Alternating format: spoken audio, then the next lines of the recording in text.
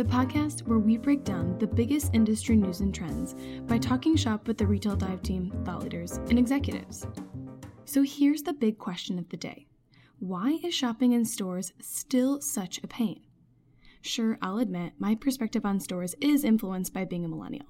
And yes, I do occasionally eat avocado toast and tend to buy everything from my dog's food to my clothing online.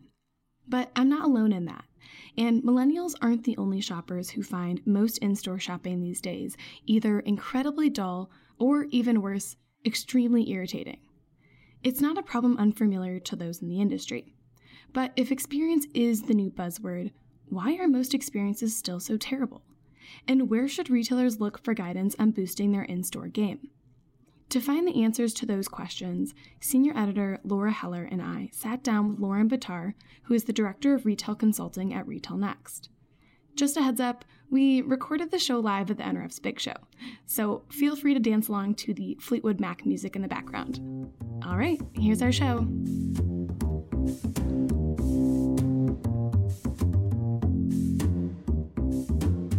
All right, we're recording from the National Retail Federation's Big Show in New York.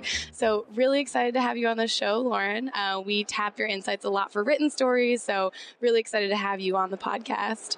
Thank you. Thank you for having me. For the folks that don't know of your work, can you tell us a little bit about what you do at RetailNext? Sure. So I had the analytics practice at RetailNext.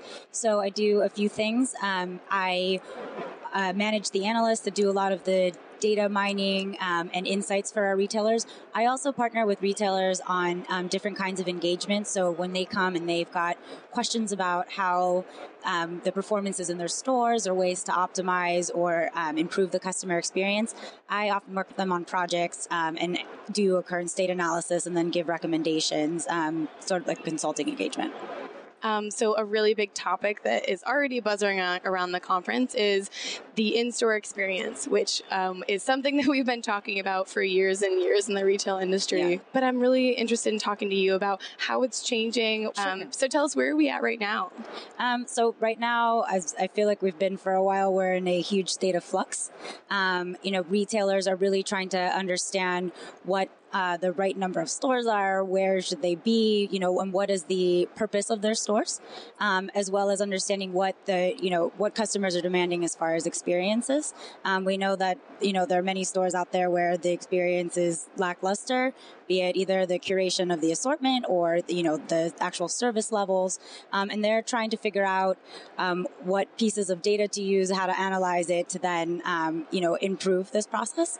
Laura and I were talking about for years, there have been really mediocre retailer experiences, and this is definitely a challenge. And, I'm curious why it's taken so long and we're still kind of at this standstill. And, what are some of the reasons why that is? Yeah, so there's a few reasons. So first of all, I come from retail. Retailers tend to be pretty change averse or risk averse. They like to see a concept proven already, but when that happens, no one's going to make the first move because they're all afraid of the investment. Also, it was really until the recession in 2008, the economy was fine, everything was fine. So if it's not broke, don't fix it. And it wasn't until sales tanked that they really started to look at it. And then retailers have always worked in silos. So merchandising might not be talking to marketing the way they should be. Then they're fighting with planning for the right amount of inventory. And it's not a real customer centric model. And then lastly, when everyone was jumping on, I've got to have .com, stores got pushed to the side. Okay. And they focused on the online bit, kind of forgot about the stores. Exactly. Mm-hmm. Do you think now that we're coming off such a great holiday season that there's some use case scenarios to get that investment to move forward a little more quickly? I think so. We've had a great holiday season, but then it starts making retailers lazy. Like, I'm not going to change because everything was okay. Like, the economy's turning up. The fear is gone. But, there's still a lot of fear going on with stores are still closing. Macy's is closing more stores. More retailers have gone into bankruptcy. So even though there was a good holiday season, I think that people are still wary, especially, and then Amazon's still looming. Recently we talked about them really trying to enter the beauty space. I think even though they're feeling good, I think to a certain extent, there's still that uncomfortableness to something. Right. So we're here in New York City, and there are a lot of experimental in the, let's try this out in a major market. And I think that it's easier for that to work in a New York City or maybe a San Francisco or an LA. So you see like the one concept shop from the retailer. I'm curious from your perspective, if you have people coming to you like, let's just do that one store, or let's try to change the entire, redefine all of our stores. And how do they think about, like, do we just need the one innovation lab and the one innovative store, or the entire fleet? Yeah, absolutely. So, they generally want to have like the one lab. And I would never recommend every single store to be a lab. It's extremely costly. And then the way you should be positioning it is, I'm going to have a fleet of labs that are representative of the larger stores, like the larger store number. And then you can use the findings from those labs and then extrapolate that to the rest of your footprint. Mm-hmm. But they're often, they might pick a store that's not representative of the rest of their stores, which is a mistake. Or it's a market that's very specific. What works in New York isn't going to work in Omaha. Right. Like things a little bit different. Things are just naturally going to sell differently in New York. And then they build a lab, and then on top of everything, they have the lab, but then they don't use it as a test and learn environment. They're just gathering the data, and it's not effective if you're not going to do something and really take the time to have like a clean test or clean evaluation of something new. Mm-hmm. There's a lot of new tech here, and maybe Laura, you can speak to this because you were just at CES and there was even more tech there. But there's so many shiny objects and things that can be distracting to retailers. And I'm curious what you both think about, separating those kind of like more far out technologies for in-store experiences and the ones that are more practical but might be more boring. Yeah, the talk of shiny pennies at CES was everywhere. And, we had a really great interview on stage there. I did with store number 8, Katie Finnegan. Mm-hmm. And we kind of went down the list of what tech is how far away. And maybe you can help us understand which ones you're looking at to better the store experience. There's virtual reality, there's augmented reality, there's holograms, there's robotics. Are any of these practical today? And if not, what are you looking at? So I'd preface this with any of that can help improve the store experience if you know what you're going to do with it and have a clear plan. I think, like we saw in the last couple of years, so many retailers were investing in these touch screens, digital screens to put in their stores, and that was supposed to make the experience better. But, in effect, whenever I do any sort of insights projects, you would find out that they really didn't. So if you're going to buy this shiny object, what is the plan? And really think through, like, why is this going to benefit the customer? Mm-hmm. So certainly in beauty, something like AR really helps. Mm-hmm. Maybe not even for the stores, but to try on colors, online. Holograms might be great if they're actually going to show you something, but just to have a shiny object to have it isn't enough. It's the same even at the foundation. You want to count traffic to understand, potential lost sales or what your total conversion opportunity is. But if you just put a traffic counter in the store and then don't do anything with it and don't build the infrastructure around your organization to really, take in traffic counting and use it as a metric of success, it's not going to do anything. We were talking earlier and you had said something about getting the buy-in throughout your organization for this. And I always think this is so critical because at the store level, the buy-in by the associates who are actually going to be interacting with the technology, acting as a conduit between the customer and the company. What do you recommend that retailers do in order to sort of up that? Yeah, absolutely. So one of the things that I find is that retailers will start, let's say, counting traffic, but it's not a key metric that resonates throughout the entire organization. It needs to come from the very top levels, and it needs to be used all the way down to the associates. And conversion needs to be a metric that people are accountable for. What's measured is managed. So you need to sit down and take the time on what are the goals that we're going to have for conversion, providing training around that, and really having every level in the organization working around these metrics for it to stick. Just the same way everybody in an organization would care about sales, you should care about conversion. I've seen a lot of really interesting things that are kind of on the periphery of retail, maybe more in like the food space. But I wonder if there are lessons there that traditional retailers can take away. We had, the founder of Stand Pizza, the founder of Museum of Ice Cream spoke today. And, it's very high touch, experiential. They've been able to have these cult followings, and it's not just the store, but they're very connected on social media and allowing the customers to engage in different ways and share things. And I wonder if there are other examples that you know of that provide this really good experience that retailers can learn from. Yes, absolutely. I mean, taking your point off the Museum of Ice Cream, I mean, it truly is the epitome of what an immersive experience is. I mean, you can literally immerse yourself in sprinkles. Right. And that's how retailers actually should be thinking. So it's not about having a fashion show showing on a digital screen. It's like put them, into the show, like, and make the consumer part of that. We were talking earlier about Gucci having that shop right now in Italy, where part of the exhibition is paid for. So they've got their one floor where, they have merchandise and it's special merchandise to be purchased, but then they've got almost like a museum. I mean, it's you're charging admission for the store. Exactly. And people are paying it. Is that a bizarre concept? I mean, we pay for clubs, we pay for movies and all these entertainment experiences. And you pay for Museum of Ice Cream, and it really shows that customers will pay more for a good experience. And we've been talking about the experience economy since, 1998. So it's amazing to me that, it's only now really trying to be embraced. Mm-hmm. And if you create some kind of excitement, something added value, I've seen shoppers waiting in line, like a red carpet rope line to get into a Montclair store in Soho on a freezing day. And they're just waiting there. So there is a way to do that. Absolutely. People still are going to physical structures to shop. You just need to make it worth it for them. And as an organization or as a brand, you need to decide what that means for you and for your customer to make it worth it for them. And it's not a one solution fits all for everybody. So what a great customer experience is for Montclair might differ, from like a Nike store, for instance.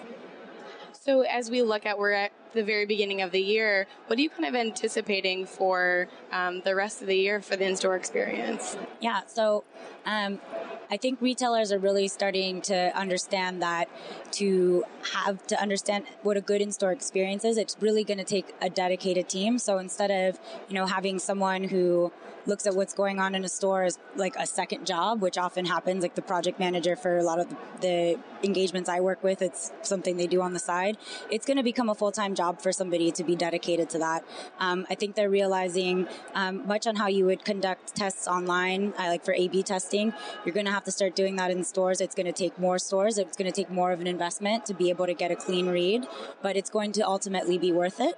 And really, and it's going to be a constant thing. So it's not, okay, this layout worked best for the store, we're done. It's just like you would do online. It's going to be constant reinvention. I think when I think about the in-store experience and what the biggest pain point is for me as a consumer is still the checkout process. And I think over the last year or so, we've seen a lot of, out there ideas, everything from Amazon Go to Walmart's Scan and Go, and just trying to figure out what's the easiest way to get a shopper from the moment they decide they want to buy something, committed to actually buying that and walking out of the store and not giving up because the line is too long. Yeah, absolutely. That's something that a lot of retailers are still wrestling with. I mean, a lot of them had moved to try and do mobile POS. And I mean, honestly, even that isn't always the best solution for every store. There is still some argument to have an associate check you out and not have something automatic, especially for more like heavy client services brands. Like I'm not probably going to check out a tennis bracelet at Tiffany's on my own, those kinds of things. So deciding on what level of automation makes sense for your stores. And then, with things like that, with shrinkage or just errors, that takes a really good, management system on the back end and stringent supply chain to get that. And we're still working on that. I mean, RFID, for as much buzz as it's getting for inventory accuracy, being able to understand where it is in the store, or like what their accuracy range is, it's still in its infancy. So thinking about the future of stores, I'm just curious about your own personal philosophy. As you said before, retailers are still trying to figure out what's the right number of stores for me, what types of stores. Do you see the future as being less stores, but they're more highly experiential and more engaging? Yeah, I do think that actually, when we went through the recession in 2008 and a lot of retailers closed stores, we got out of the recession and then retailers started to open stores again. And for years, I've been wondering, did they forget what happened before. Yeah, did little memory lapse there. Yeah, I worked at Macy's and everything when people, when they were closing their regional offices. I was at Saks when, everyone was like getting fired and no one was buying designer suits. So it's really interesting. I think we'll have less stores. I think the experience is going to be, it's going to be more immersive. But I think there's also this movement to, we've been talking about curation for a while, but I think it's going to get more extreme. And what I like in it too is, before, if you wanted to buy a song, you had to buy an album. But now we can just buy the song that we want. And people are looking at brands that way. They don't necessarily want to shop the entire lifestyle. I want, for instance, if I want mascara, I'm going to buy Benefit's They're Real because they're the best. But I might not buy anything else from Benefit Cosmetics. And then I'm going to buy a lip gloss like maybe Kylie's Lip Kits because that would be the best. And I think people are feeling that way, across retail. So being able to delight your customer, the smaller assortments, and if you are someone selling, third-party brands, it's really about being curated because why would I shop at you versus somebody else if you've got similar assortments? And I think Macy's is feeling that. Apart from the private label, there wasn't a lot there that I couldn't get somewhere else. So why would I go there? Yeah, what's the differentiation? Like, there's no other reason. Exactly. And then the service level is going to be another big differentiator. I'm going to go there because they're always great to me. Like that is going to matter. And I think people will make more acceptance if they feel like they've got a relationship. And so, we've always had a huge churn rate in associates in the retail industry. I think retailers are realizing that they have to invest more in them and keep them as brand ambassadors and have career plans and, give them reason to stay. I, for one, am really optimistic for the first time in a long time. It wasn't just that we had a good holiday. It was that the retailers that had the good holiday had invested in some aspects of all of these things we've been talking about today. And I feel like that's just the positive reinforcement you need to keep that ball rolling. Shopping became fun again in December for me for the first time in years. So I was very, very heartened by that you can go out to the store, you can get good service, you can touch and feel and experience things in new ways. And I spent, and obviously I was not alone. But if I can turn into the interviewer for a second. Sure. What would be one of your favorite experiences then from the holidays? I have to say, I really think the beauty category is killing it. And we have talked about that as a group before, and you've been quoted in Retail Dive on that area. And part of that is because they have embraced the technology. I mean, they're at a sweet spot, right? Augmented reality really works for them. Mm-hmm. And they do have the ability to carry a variety of brands and change that out rather quickly as trends come and go, right? So I think that's a really great thing. But even at the upper assortment on the department store, I mean, Nordstrom in Chicago, their flagship on Michigan Avenue, I was really impressed with the changes they made internally. They've remodeled it recently, and the service level that I could not get at any other store. I mean, I went into stores and people were like, no, I don't think we have that. Well, can you check? No. So, I really feel like those stores, and then I saw it in the reports in January, the ones that I felt energy around and had great experiences in were the ones coming out with some really nice numbers. Absolutely. And I mean, Nordstrom's believed in service forever. I mean, they have the Nordstrom way. I interned there on their sales floor, and they really, their handbook is basically use good judgment. That's all it says. And they really raise you to just do anything for the customer. I mean, I'd have associates that would go out for coffee with them. They had like that kind of relationship, and I think they continue to do well because of that. Thanks so much for talking about the in-store experience. I for one, am really excited to see what else we see for the rest of the year. Awesome. Thanks so much for having me. Thanks. Thanks for tuning in to this episode of Conversational Commerce. For all the latest updates on industry news, analysis, and trends, subscribe to our free daily newsletter at retaildive.com. And stay tuned for more episodes. Up next, I sit down with Ryan Buckley, CEO of FitCode, and talk about the challenges of fit versus size in conquering clothing fit online. Until next time, I'm Corinne Ruff, and this was Conversational Commerce.